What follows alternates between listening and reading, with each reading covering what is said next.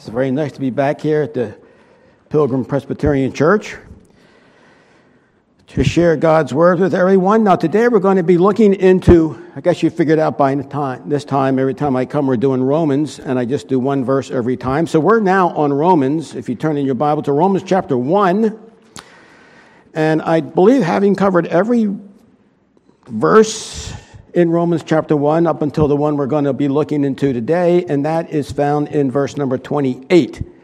So if you look in your Bibles to Romans 1:28, we can get on the same page with everyone here. And, of course, obviously we're looking here in the divine, inerrant, inspired Word of God, the Holy Word of God. And so what God's Word has to say is important. We want to follow it, obey it. But how can we do this? The only way that we can truly obey God's Word is through the power of the Spirit of God living in us, the Holy Spirit that He gives to us when we receive Christ as our Savior. The Word of God tells us He gives us the Holy Spirit who will now guide us and strengthen us that we can live the Christian life. And so not only does the Lord show us what to do, He gives us the power to do it. And it's a wonderful thing. And now we have the guideline of how we can serve God. Otherwise, without the guideline, how would we know anything about God? Fallen man, how would we know anything about God Almighty? But wonderfully, He gave us His holy word. He saved us and gave us the Spirit of God to help us to understand the word, to interpret it, to live it. And so of God's holy word, we're going to be looking here into verse number 28 and see what we have in verse. Let me just read it to you, and then I'll say a couple words about it. So if you look in Romans chapter 1, verse 28, we want to think about this subject here. And even as they did not like to retain God in their knowledge, God gave them over to a reprobate mind to do those things which are not convenient. Now let's pray over this, first of all, that the Spirit of God will truly be our teacher. Our Father, we ask now that as we look at these words that we have before us now, we ask, O Lord, that your Spirit will be our teacher. I pray that you will minister to the hearts of our hearers here today, that you will touch them with your word. I pray for me that I will get out of the way and have the Spirit of God truly be our teacher. Perhaps there are some here today who need a blessing, a word of encouragement. We pray that you'll give that to them. Perhaps there's someone here today who needs to actually repent of sin in their life. We pray that you'll give that to them today. Perhaps there's someone looking for God's plan for their life. We pray that you will grant this today. In other words, O Lord, meet the needs of our congregation here today as we look at just this one word, this one text, yet we know the Spirit of God can do a variety of mighty things in our life. We're looking forward for you to do this. Again, thank you for bringing us together. Thank you for saving us. Thank you for keeping us saved. We look forward to being in heaven with you one day, but now we're here that we may serve you. Guide us now that we may have a proper worship service and the preaching part of it, I ask. In Jesus' holy name, amen. So we look here in verse number 28, and let's ask some questions about verse 28. Let me read that to you again, and then we can sort of get the feeling of it. So Romans 1:28, and even as they did not like to retain God in their knowledge, God gave them over to a reprobate mind to do those things which are not convenient. Well, if we ask some questions about these 29 words, which were actually taken, if you go back to the Greek text, it was taken from 20 Greek words, but translated into English, it becomes 29 words. And that's all because of the verb system in the Greek text, but that's another story for another day. So we want to ask some questions. There's many ways of going through the text. Today I'm going to go through it just simply asking questions and see if we can come up with some answers. For example, question number 1 is, on this text, on verse number 28, the question is, who or what is the subject? What are we talking about here in verse number 28? And we see the text, and it says, even as they.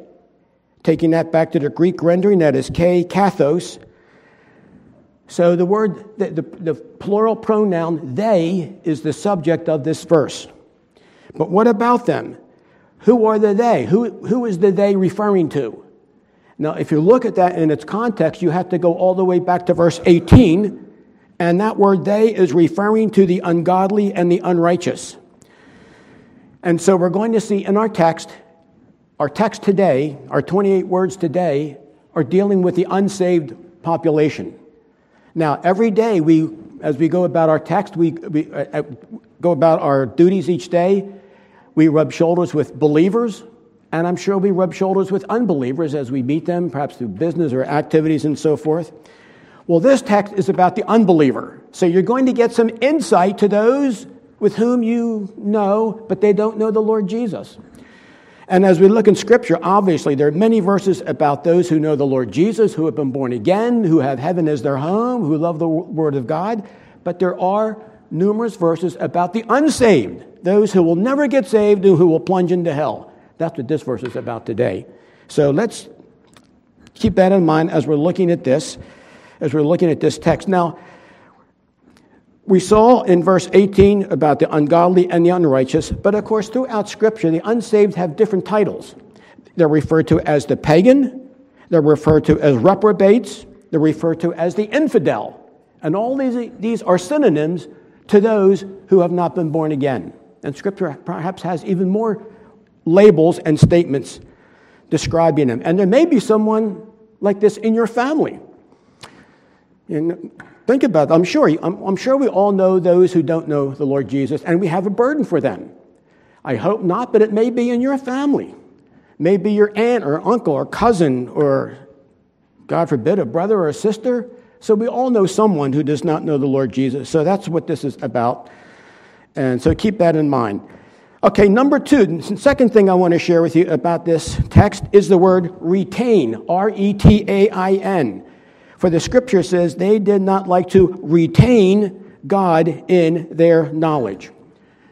Again, it's given us information about the unsaved who don't know, and they don't want God in their knowledge. And it says here, they did not like to retain God in their knowledge. Now that word retain is the word echo, and it means to have, to hold fast, to keep. This word retain is used as we look at Scripture. Out of the 788,280 words in your King James Bible, this word is used 7 times, the word retain or the word echo, coming from the word echo. And so, as we analyze this word, and they do not want to retain God in their knowledge, I just want to dramatize the word, to retain, to keep. The unsaved don't want not only to have, but they do not want to keep and retain God's word within them. And I was thinking, what could I do to illustrate the word retain or to keep? And I'm thinking, I got one. So here it is. As I usually do, I have to take it back to my athletic days to try to get a connection here. But here it is. To keep or to retain, and you probably, football season, big games coming up now, end of the year, so you may see some things such as this. So you take the ball carrier. So when he's back in the backfield and the ball's going to get snapped, what does the ball carrier do? He has to make a pocket. And a pocket is getting your hands like this, getting ready to receive the ball. The quarterback will get the ball, and he plants the ball here in this area, and then you hold it. And now, of course, you have to run with it. Of course, you want to try doing something awkward? Have your hands like this and run. It's difficult. It's natural you want to run like this, but you have to run like this. But what they're holding on, they want to retain the ball. They don't want to lose it. They want to hold on to it and keep it. And that's the thinking here of this text, to retain. And he's saying here they don't want the Word of God retained in their mind. They don't want this. And so we have that situation now. The next thing we want to look at here, and it says this: they did not like to retain not only God, but where do they not want to retain God? They did not want to possess, they wanted to possess a bias against God. This word not wanting to retain, we can look at it in a positive way and tell us what they did want to do. They possessed a bias against God. Again, that's what this retaining means. They're biased against God. It means that they have sense of discouragement or even a sour feeling toward God and his people. It means that their countenance falls at the mention of God, Bible, or church. And I'm sure you've seen this. I've seen this happen numerous times where, I'm thinking of a particular person in mind, but this has happened numerous times, where you can be in a conversation with someone and you're doing, and then all of a sudden you bring up the Lord. Maybe may give him a tract, or you say something about the Bible or Christ or heaven or hell or something, and you'll notice their whole disposition will change. They're nice and friendly, and you're having good conversation until you mention Jesus or heaven or hell, and then all of a sudden you say, the countenance will fall. And in time, they'll begin to get a little defensive and even angry if you persist on with the things of the Lord. But this is what happened, because we have here the Lord Jesus Christ, and people who do not want to retain the Lord in their heart. They do not want to retain God in their knowledge. This is how they respond. And then talk about the Sabbath day.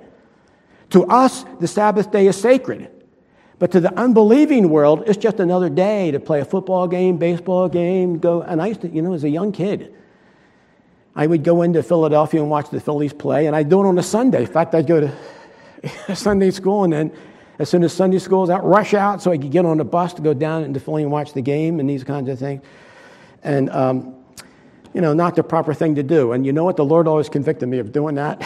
I did it anyway for a while, and then I sort of grew out of that stage, But the Sabbath day, keeping the Sabbath day, that's important for it. But the unbeliever, they mock this. They use the Sabbath day for all of the crazy things that they want to accomplish. In other words, the unbeliever, he is quick to rebel, mock, ridicule, gossip against godly things. And in the end, of course, they resist God himself.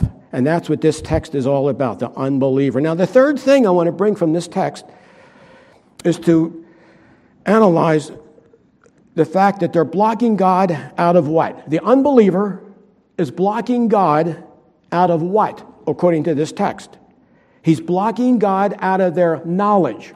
They don't want God in their thinking and in their mind. Well, you say knowledge of what? Well, general knowledge of their personal existence, knowledge in education, knowledge in culture. They don't want God in the culture. But rather they would replace God, and they do. They replace God with such crazy ideas as evolution, geological uniformity. They want to keep God out of their relationships and to keep him distant from their life. They cannot permit, the unbeliever, again, this is the center of our text, the unbeliever cannot permit God to exist. So they do all they can to avoid talking about the reality of God and talking about, look at the miracle of creation. You look out these windows, like when we see some of creation, the unbeliever doesn't want to talk about this unless he can bring up the crazy lunatic idea of atheistic evolution. Other than that, they don't want to talk about how wonderful God's creation is. And so these things must be blocked out. I'm thinking in particular of our public school system in America. You know that it has a militant hostility toward God. They can't talk about God in the classroom. Have to leave him out. And what's that going to do to a population where you keep God out of their life? And they do it in the public school system. They do it with hostility. How silly it would be to talk about God when we don't see God anywhere. And they go on to all this kind of anti-God rhetoric. And so they want to do all they can to eliminate God, and so that they can teach their atheistic ideas. Now, what I thought about as I'm putting this together, I'm thinking of the craziness that's going on now. Not wanting to wax political, I don't want to offend anybody on politics, but this is something part of our life, and that is you see the craziness that is going on by the occupant of our White House. Now giving blessing to same-sex marriage. Could you see more of a perversion than this? Where now he's extolling the glories of a man and a man uniting in marriage, a woman and woman uniting in marriage. And you know what? Look in Scripture. When a culture degrades itself to that extent where homosexuality is accepted as a normal lifestyle and even praised, that culture is gone. That is when it begins to decay. And look at the Roman Empire. That's what happened there. And there's numerous empires, I had them listed here, I don't have them with me right now, that have fallen when they reach that stage of accepting homosexuality as a legitimate lifestyle. Now, I don't want you to think I don't want you to become angry and hostile to the homosexual. You want to, I can't careful how I say this word, but you want to love them to the Lord, bring them to Christ. So you don't want to go out and kill, you don't want to do that. You want, hey, I know you got a problem. We all have them. Try to understand the person and give them to God, give them the Word of God. But the bottom line is, obviously, this is something that needs to be forsaken and repented of. And so they're trying to make the president today, trying to make the status of marriage of two men or two women on an equal basis as a regular marriage. I think he passed a law, didn't he, this past week to make this occur. Check it out and make sure I'm giving you the accurate details there, but I'm quite sure that's what has happened. Fourth thing I want to make mention of here is God's response to the sinner in this particular verse. And we see the language here, and if we go back to the original language, and there it is, paradoken autos ho theos, meaning that God gave them over. God took this craziness, shall we say, and he's going to give them over. He's going to yield them up. He's going to let them go. God gave them over. Think of how can I illustrate? Well, think of a marriage. Man and wife married together, but something happens. They have difficulties in their marriage, and they're growing further apart, and soon they divorce. They come to the point where they say, you know what? What's the use? Let's just go our separate ways. They gave each other over. There's no more chance of reconciliation. There's no effort. We just go our separate ways. They gave each other over. And that, in this text, that's what the Bible is saying that the God did to the unsaved. He gave them over. He let them go. But what did he give them over to? You see, the fifth thing I want to share from this verse, God gave them over to what? He gave them over to a reprobate mind.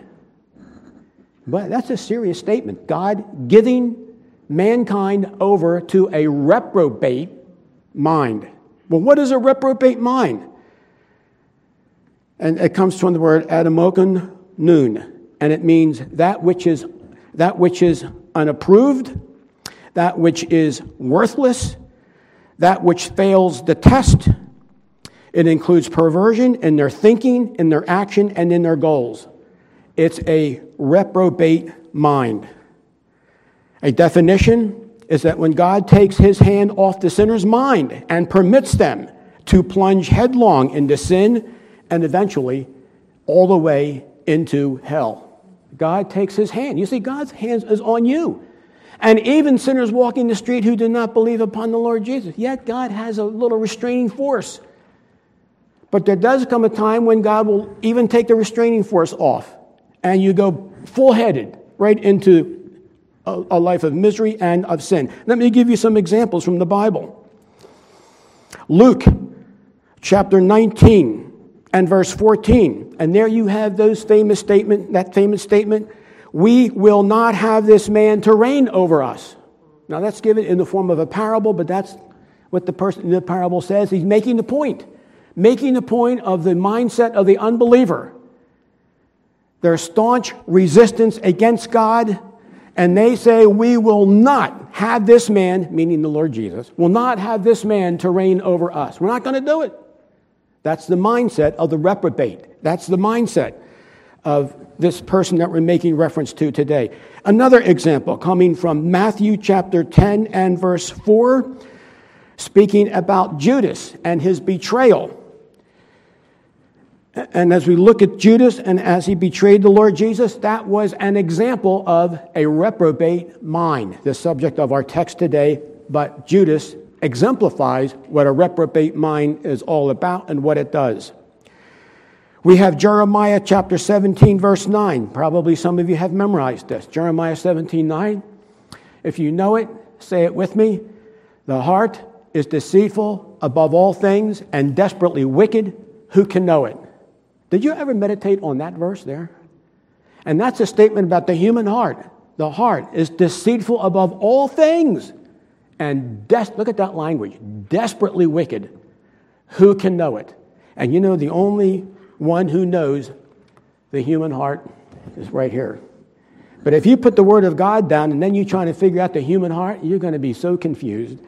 But wonderfully, the Lord has information and He guides us in these matters. But yet that's Jeremiah 17, 9.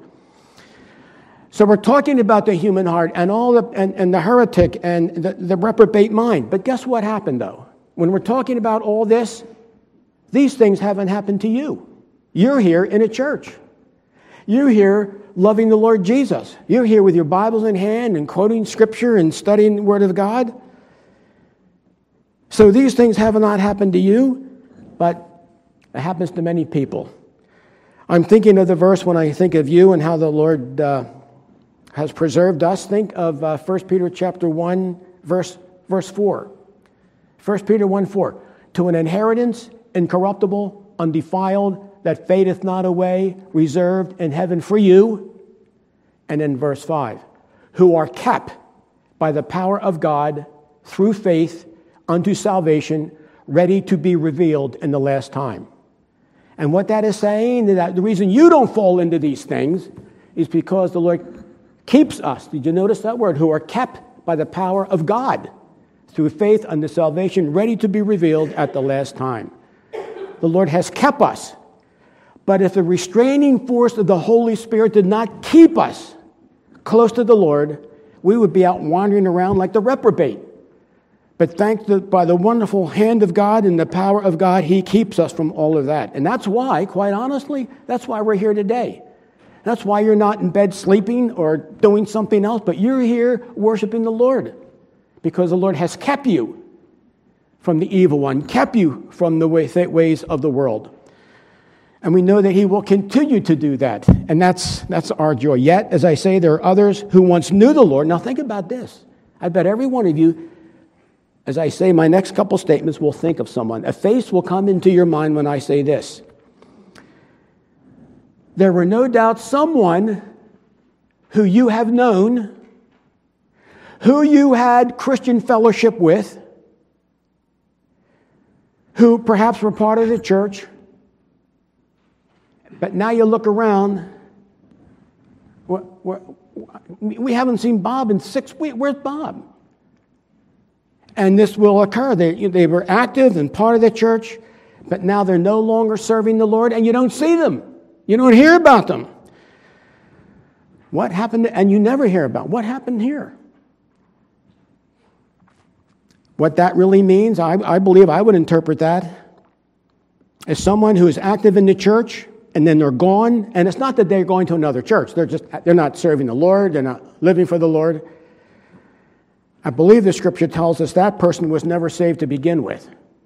They can have, there's a difference between having a religious chill, a religious excitement, and being saved. And sometimes there are those who are in a church periodically, and sometimes they can busy here doing this, doing that, and then they're just gone.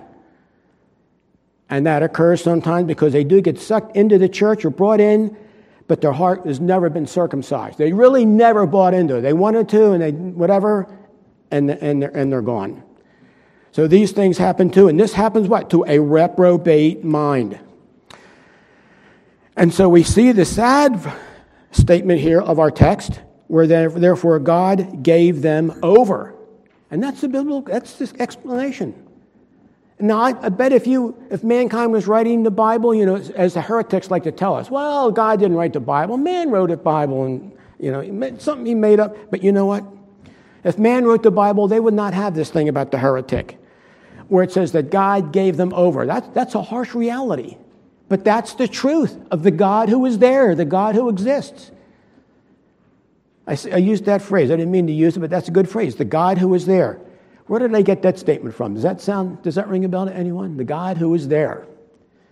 I'm saying now maybe 20 years ago, Francis Schaeffer wrote a best-selling book called The God Who Was There, and as apologist for the Christian faith. But we're getting back to this here. We're going to find here that God did give them over. He will. The God that exists will and allows man to go his own stubborn, independent way all the way into hell. Psalm 5:22. His own iniquity shall take the wicked himself, and he shall be holden by the cords of his sins. Again, just a discussion about those who don't know the Lord. Now, and you know what? The unbeliever shows himself in different ways. Sometimes they show themselves in the church.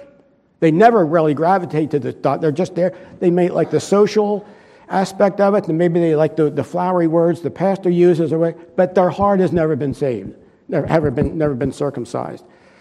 These things do happen. Well, as we look at this text, this sixth point I want to bring out is the result of the reprobate mind. Our text tells us and says a statement about what does the reprobate mind do? Looking at the language of our text, to do those things which are not convenient. Karathekante is the word convenient, and it means to be unfit, to be improper. To be unfit or to be improper. And I thought, how can I explain this to you? To be unfit. Now, we're using this kind of language here, and we're looking at the word inconvenient. They do these things which are not convenient. What does that word convenient mean? As I already said, it means unfit or improper. Now, I'm thinking, as I was going over this and preparing, how can I dramatize that point? And I thought, as I'm getting dressed this morning and thinking about it, I know what I can do. Excuse me a second.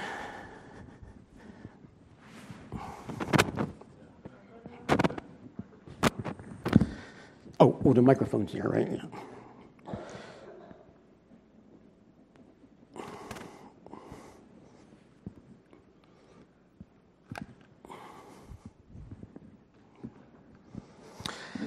Now, here's the thing. See my shirt that I have on? I wore this specially for this. I could give this illustration. I haven't worn this shirt for quite a while. And there's a reason why I don't wear this shirt. So I go like this. You see where my sleeve is? This sleeve should be here. You see how it's too short. If I go this way here, look, it should be like that. Now, we're all different, but I know if I put a shirt on, it's like a white shirt, it's bothersome to me. But anyway, but you see, it's unfit. It's not doing the job that really it was meant to do. It's unfit. And that's the word that we're seeing right here in our text. To do those things which are not convenient, meaning they're doing those things which are unfit, things which are improper. And this, again, is giving us information about this reprobate. And yet, God permits the depraved mind to pursue its own agenda, leading to its own ruination. God permits this. I mean, we're learning something about... But you know what? Here's the good news. God did not permit it in your life. And He did not permit it in my life. Now, I must tell you, I deserve to be cast into hell. I can tell you, I deserve that, but God didn't give it to me. And guess what? You deserve it too. But He rescued you. And He's kept you, and He will keep you, and you will make it all the way to heaven because of His power in your life. Not because of you, because of Him. And that's why we're here today, because of Him. Because in our state of mind, we are depressed and depraved. In our depraved mind, we will pursue our own agenda, leading to its own ruination. And I think of the proverbial hamster.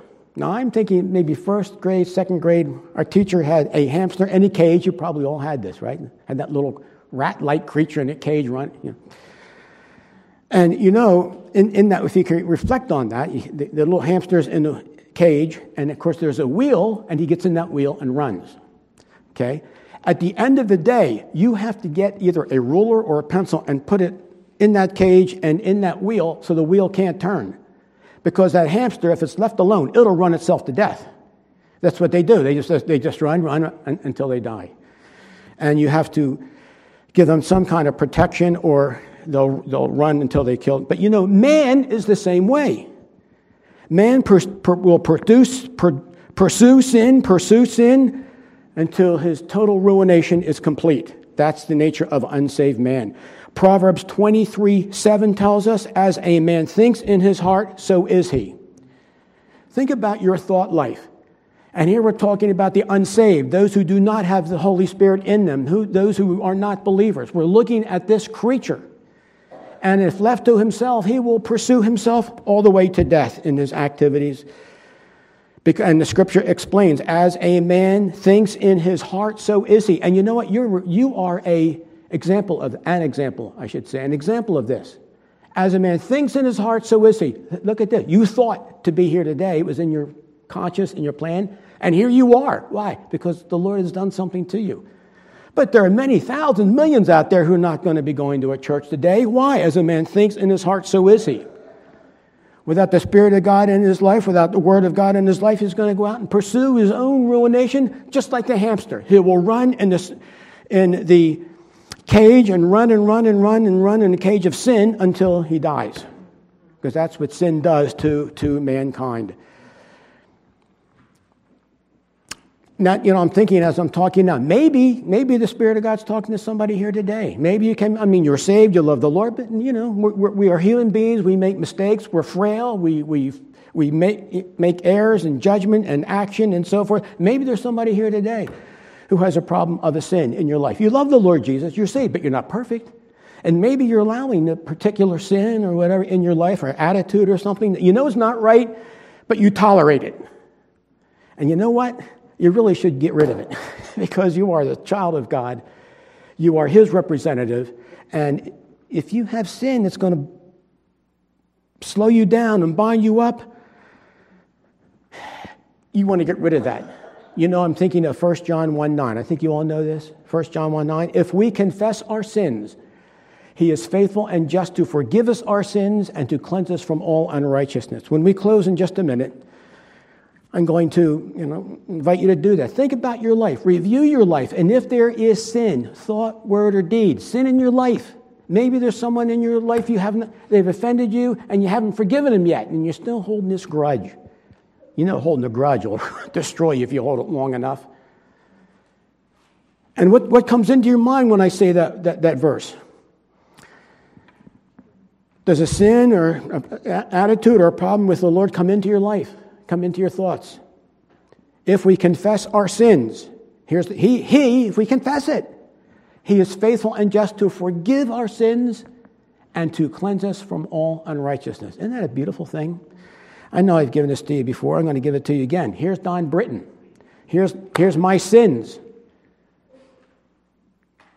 The Bible says when the Lord went to the cross, he came to take my sins on himself.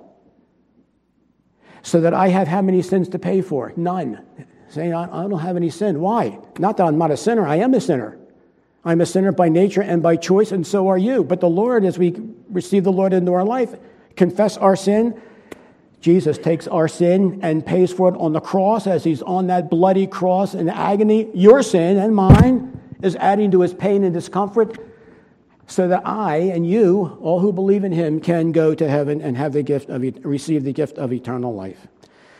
And that's what this whole book is about, really. But, it's really about that little illustration I just gave you. All of these 1,189 chapters, 31,102 verses, 788,280 words, 3,556,480 letters of your King James Bible is all about, primarily, it's all about this. Christ took our sins on himself that we can be forgiven of our sins and have a home in heaven. I'm hoping and trusting that everybody in here has done that, but you know what? I don't know your heart. I can see what you show and demonstrate, and it's a lovely thing. That's why Vicki and I look forward to the third Sunday of the month to come here to be with you people and just to fellowship. We enjoy it. And it's a delightful thing. But make sure you know the Lord Jesus Christ. And if there's something in the way, I'm going to close in a prayer in a few moments to give you an opportunity to talk to the Lord about these matters. I'm talking about grace. God saves us by his grace. And how do we spell grace? G-R-A-C-E. But you know, grace is also an acronym. It's an acronym. It can be an acronym. Here's the acronym of grace. God's riches at Christ's expense. Right? G-R-A-C-E. God's riches at Christ's expense. And that's what we have. Those who are in the Lord Jesus, I'm assuming you all are. I don't want to talk you into anything, but I try to. I don't know your heart. I know mine. I know Vicky's. Well, in fact, I'm not trying to know Vicky's, actually. No, I'm just kidding. But Christ, God's riches at Christ's expense. It was a wonderful thing, what the Lord has done for us. So how do I conclude this? It's simply by, again, reviewing our text here today of 27 English words taken from 20 Greek words that we find in Romans chapter 1, verse 28. And from it we learn this. Number one, we learn the plight of the unsaved. We see the danger that they're in. And number two, we understand the mercy that God had upon us, that we can believe in him and serve him and love him and receive many blessings of our Lord Jesus Christ. So as I conclude, I would just simply say, make sure you know the Lord Jesus. If you have any doubt, come to the Lord today. You can do it right now. Talk to him in prayer. Let's do that. Let's close in a prayer and talk to our Lord about our own condition. Our Father, we want to give you thanks that we're here today in a New Testament church. We thank you, Lord, for the blessings that we have received as a result of not only being saved, but being able to fellowship with other Christians. And thank you for bringing us, and every Lord's Day, here we come to be together and to learn of you, to share you, to celebrate you. And it's a glorious thing. And yet, oh Lord, I would ask, only you know this. Is it possible that there may be someone here today who is not yet born again? They could be friendly, joyful, cooperative, enjoyable to be around, and yet the heart not circumcised. Oh, Father, I ask that if that condition does exist here, I don't know it, I have no idea, but I'm talking, you know, and I'm asking now, should there be someone here in that condition? We ask that you may save them even now. And so what I'm saying here, my good friends, if you've never received Christ into your life, why don't you do it right now? What do I have to do?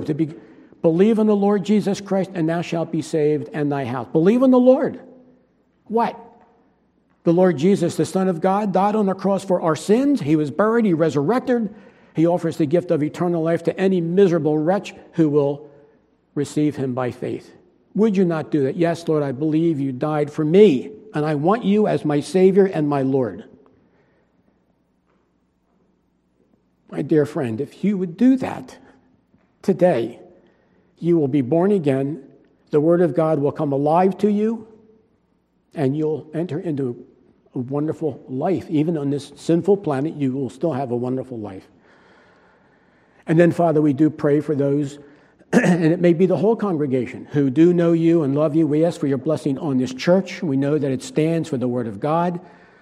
We pray for Tim and the board and the leadership, that you will guide them, call down your blessing on this church, have your way in it, that the Word of God will go forth, sinners will get saved, the Lord Jesus gets all the glory. Now we pray this through Christ our Lord. Amen.